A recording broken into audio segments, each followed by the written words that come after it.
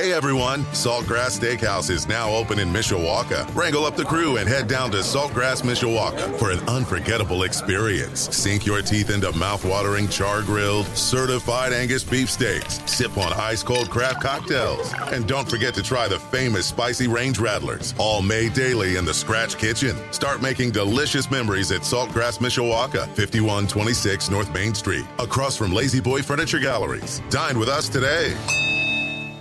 Sports Radio 960 WSBT. Good morning, I'm Jim Irizarry. Being 3 receivers down due to injuries in recent weeks, number 10 Notre Dame has gone back to the tight end well, with Mitchell Evans becoming the team's top passing threat. Since sitting out the Central Michigan game with a concussion, Evans caught a career-high 7 passes against Ohio State and broke the 100 receiving yard mark against Duke. How's Evans feeling with the increased work? Tired, but, Sam's out there, the O-line's out there, like, defensive line's out there, like, they're playing a lot of snaps too, and, if you're asked to do that, you got to do it. There's no, that's what the offseason's for. You got to train. Just because, you can play 40 snaps, you can play 60 snaps, you can play 2, but you got to be ready for every snap you take. The Irish will get 2 of their injured receivers back this week in Jaden Thomas and Jaden Greathouse. Thomas sat out the Duke game after tweaking a hamstring against Ohio State. Greathouse injured his hamstring late last week and was also unable to go against the Blue Devils. Notre Dame takes a trip to the Bourbon Trail to face number 25 Louisville this Saturday night. Our game day coverage begins at 1 o'clock Saturday afternoon on your home of the Fighting Irish. Sports Radio 960 WSBT. Swinging a high fly ball right field. That's deep. Backing up Springer. He's turning. It's sailing and it's gone. He has done it again. Royce Lewis for the second time in his first postseason game. Audio from ESPN Radio. The Minnesota Twins postseason losing streak, the longest in North American men's professional sports, is over, courtesy of a 3-1 victory over the Toronto Blue Jays in Game 1 of their American League Wildcard Series Tuesday. Royce Lewis crushed 2 home runs as he returned from a hamstring injury. The AL Wildcard Series opener between the Texas Rangers and Tampa Bay Rays drew an announced crowd of just 19,704 to Tropicana Field on Tuesday, the lowest for a postseason game since the 1919 World Series, other than during the coronavirus pandemic, according to the Elias Sports Bureau. The crowd for the 4-0 Tampa Bay loss to Texas was roughly 5,300 below the listed capacity for Tropicana Field. 3-2 on Taylor, the pitch. Swinging a liner. Leaping grab at third by Longoria. From his knees, he doubles off Adames at second base. Evan Longoria's glove helped Arizona top Milwaukee 6-3. Third baseman making a lunging, tumbling fifth-inning grab of a Tyrone Taylor line drive that seemed ticketed for left field, snuffing out a bases-loaded Brewers rally when he got to his knees and doubled off Willy Adames off second base for a double play. 0-1, hit down the line into left. That's a base hit. A couple hops off the wall. Look out for Harper. He's around second, lost his helmet, scampered around third. He comes home and he beats the throw. And Nick Castellanos slides into third. Philadelphia beating Miami last night 4-1. Nick Castellanos doing his part, going 2 for 4 with an RBI double in the 8th inning that scored Bryce Harper. San Diego Padres star third baseman Manny Machado underwent surgery to repair a right extensor tendon yesterday. The expected recovery time is anywhere between 4 and 6 months, so he should be ready for spring training next year.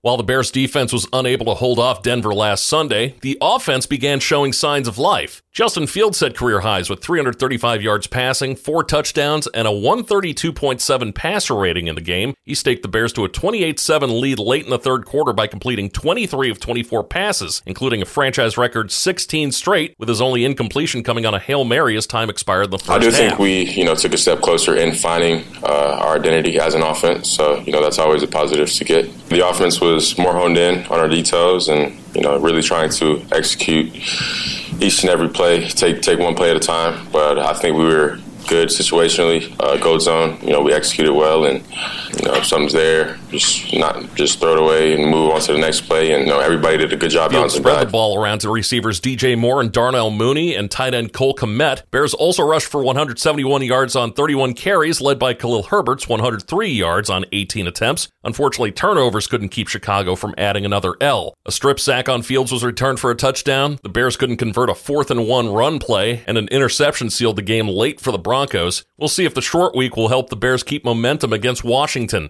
Coverage begins tomorrow night at 6 o'clock on Z94.3. The NCAA is moving towards implementing NIL rules with proposals for agent registry and deal disclosure. The proposals could be adopted as soon as January. They include creation of a voluntary registry for NIL service providers, such as agents and financial advisors, requirements for disclosure of NIL deals worth more than $600 by athletes to their schools, development of a standardized NIL contract, and education programs for both high school prospects and college athletes. The Mississippi Department of Human Services has filed notice of its intent to depose former NFL quarterback Brett Favre as part of its lawsuit seeking to recover millions of dollars in misspent welfare funds. In a court filing Monday, the agency said its lawyers were scheduled to take Favre's sworn testimony beginning October 26th in Hattiesburg, Mississippi. According to Front Office Sports, this would be the first Favre deposition, but those involved in the case aren't commenting because of a judge's gag order. Favre has denied any wrongdoing and has not been criminally charged in the case.